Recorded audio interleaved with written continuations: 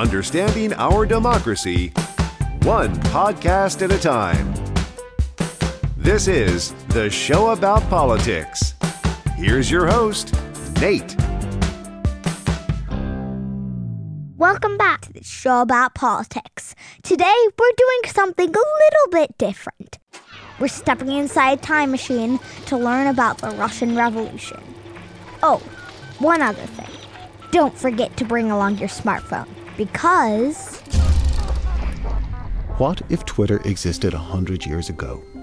How would things play out? What would Twitter look like if all of the main characters in Russia's revolutionary stories had a Twitter profile, and if they were tweeting to each other or tweeting to their followers about how they could try to mobilize political opinion and how to explain their story on a day-to-day basis?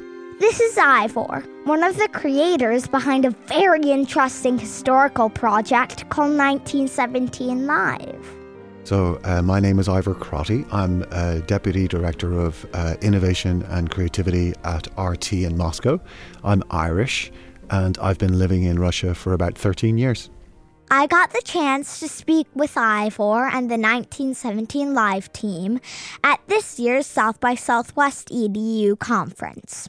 They were there to talk about how using social media to interact with the past is a fun and engaging way to learn about history.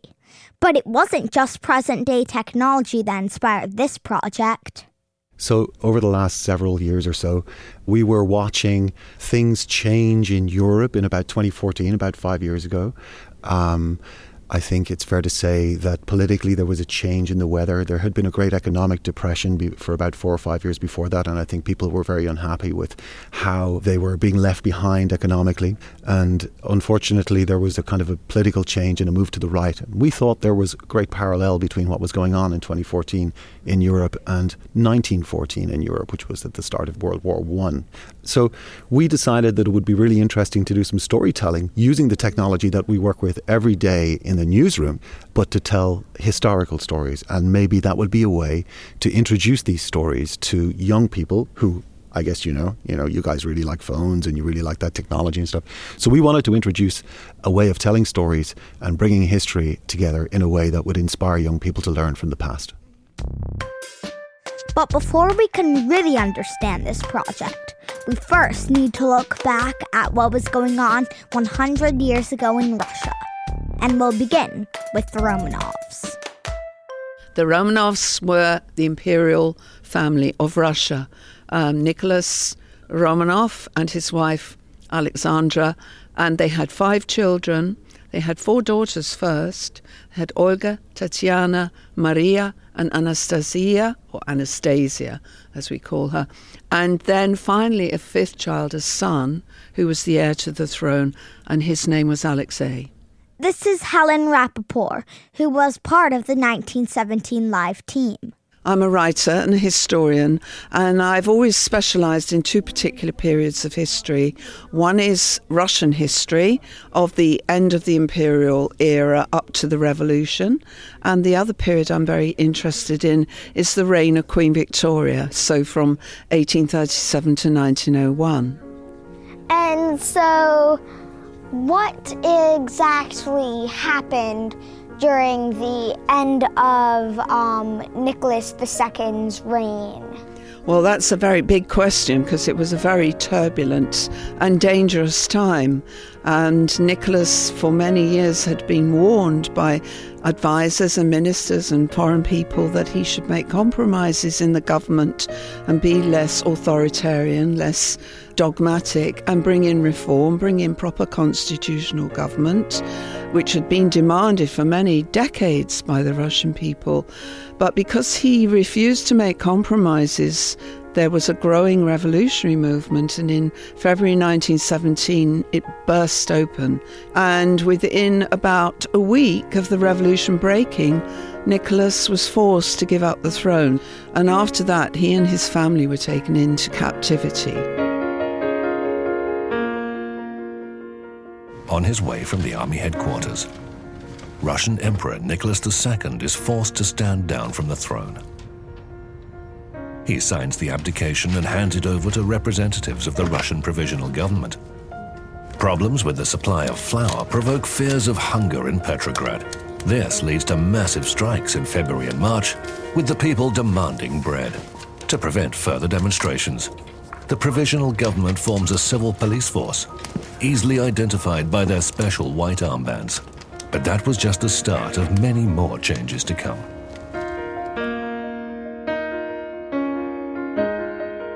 So, Lenin was the leader of the revolution, and his party was called the Bolsheviks. What exactly did they do with Nicholas while he was in captivity?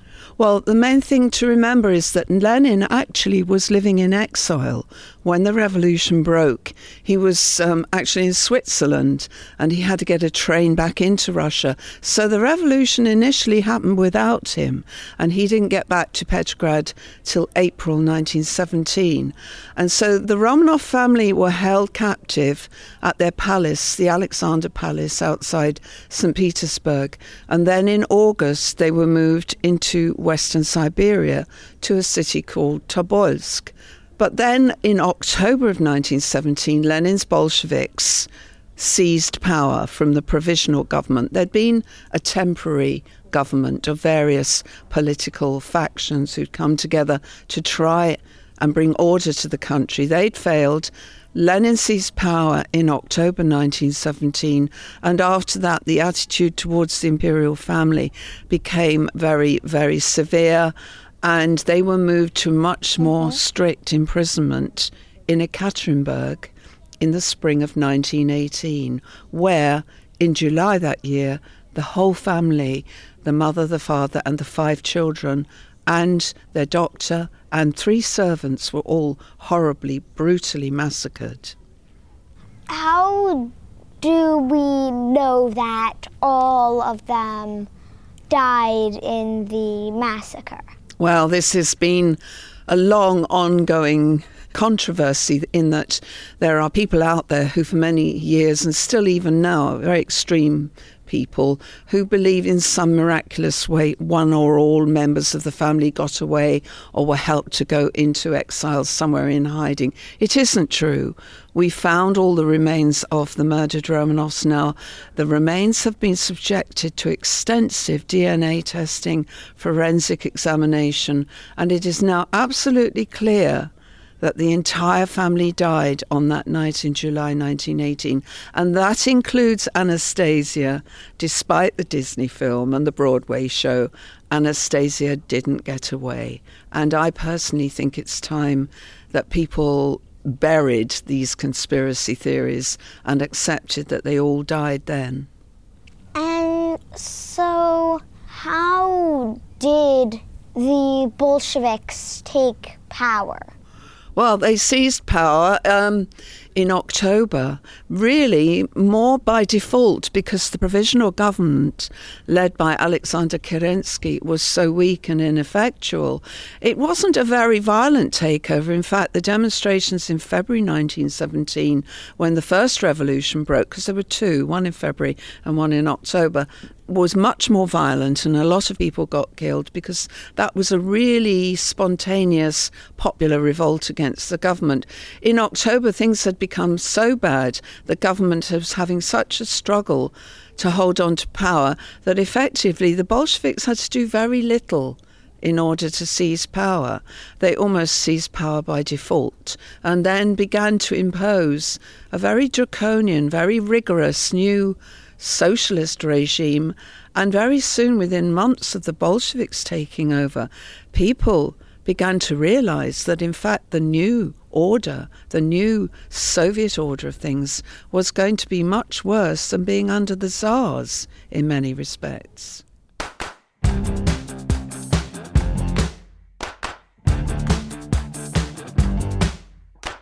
Okay, so how did the Romanovs play a role in 1917 live, and how did that work out? They were real important, primarily because they were really quite extraordinary people who experienced a very tragic and brutal end of their lives.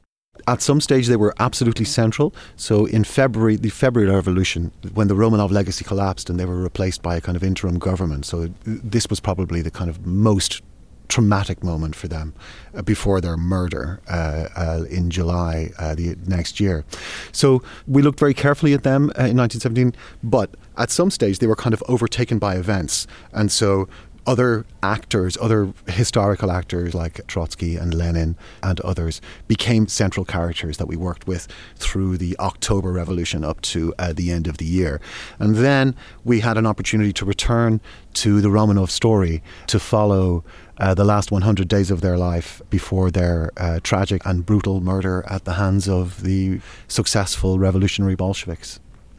Did you learn anything that was contemporary by looking back at the past? That's a great question. My background is in sociology, Nate, and I learned an awful lot about analysing modern society. When I was in university, I was very lucky to get the chance to do that. So I was prepared to look for continuity in the kind of way political stories were evolving and the way these stories would be told. Vladimir Lenin, the successful revolutionary, for example, had a great gift for mobilizing popular opinion in a way that garnered political support for him. And I think there are loads of examples around the world right now of people who use technology, social media technology. Lenin used pamphlets and radio to, I guess, promote their own ideas and their own political agenda. So to be honest with you, I think there's a great continuity between what was going on 100 years ago and right now. And I think that's why the project is so exciting and why we hope people like you will have an opportunity to learn from it. That's it for this episode of the Show About Politics. A big thank you to Ivor, Helen, and the 1917 Live team. I really hope you enjoyed this episode.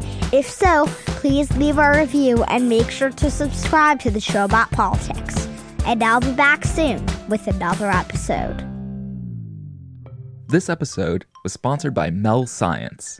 Get 2 to 3 experiments delivered to your door every month. For a free VR headset and starter kit, use the link melscience.pxf.io/Nate. Every order helps to support the show, so make sure to use the link in the description.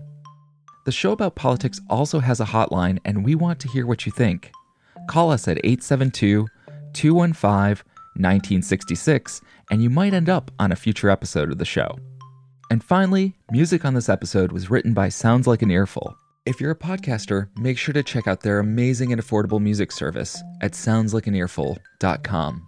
Additional music on this episode comes from the Romanovs 100 project and was composed by Peter Nalich.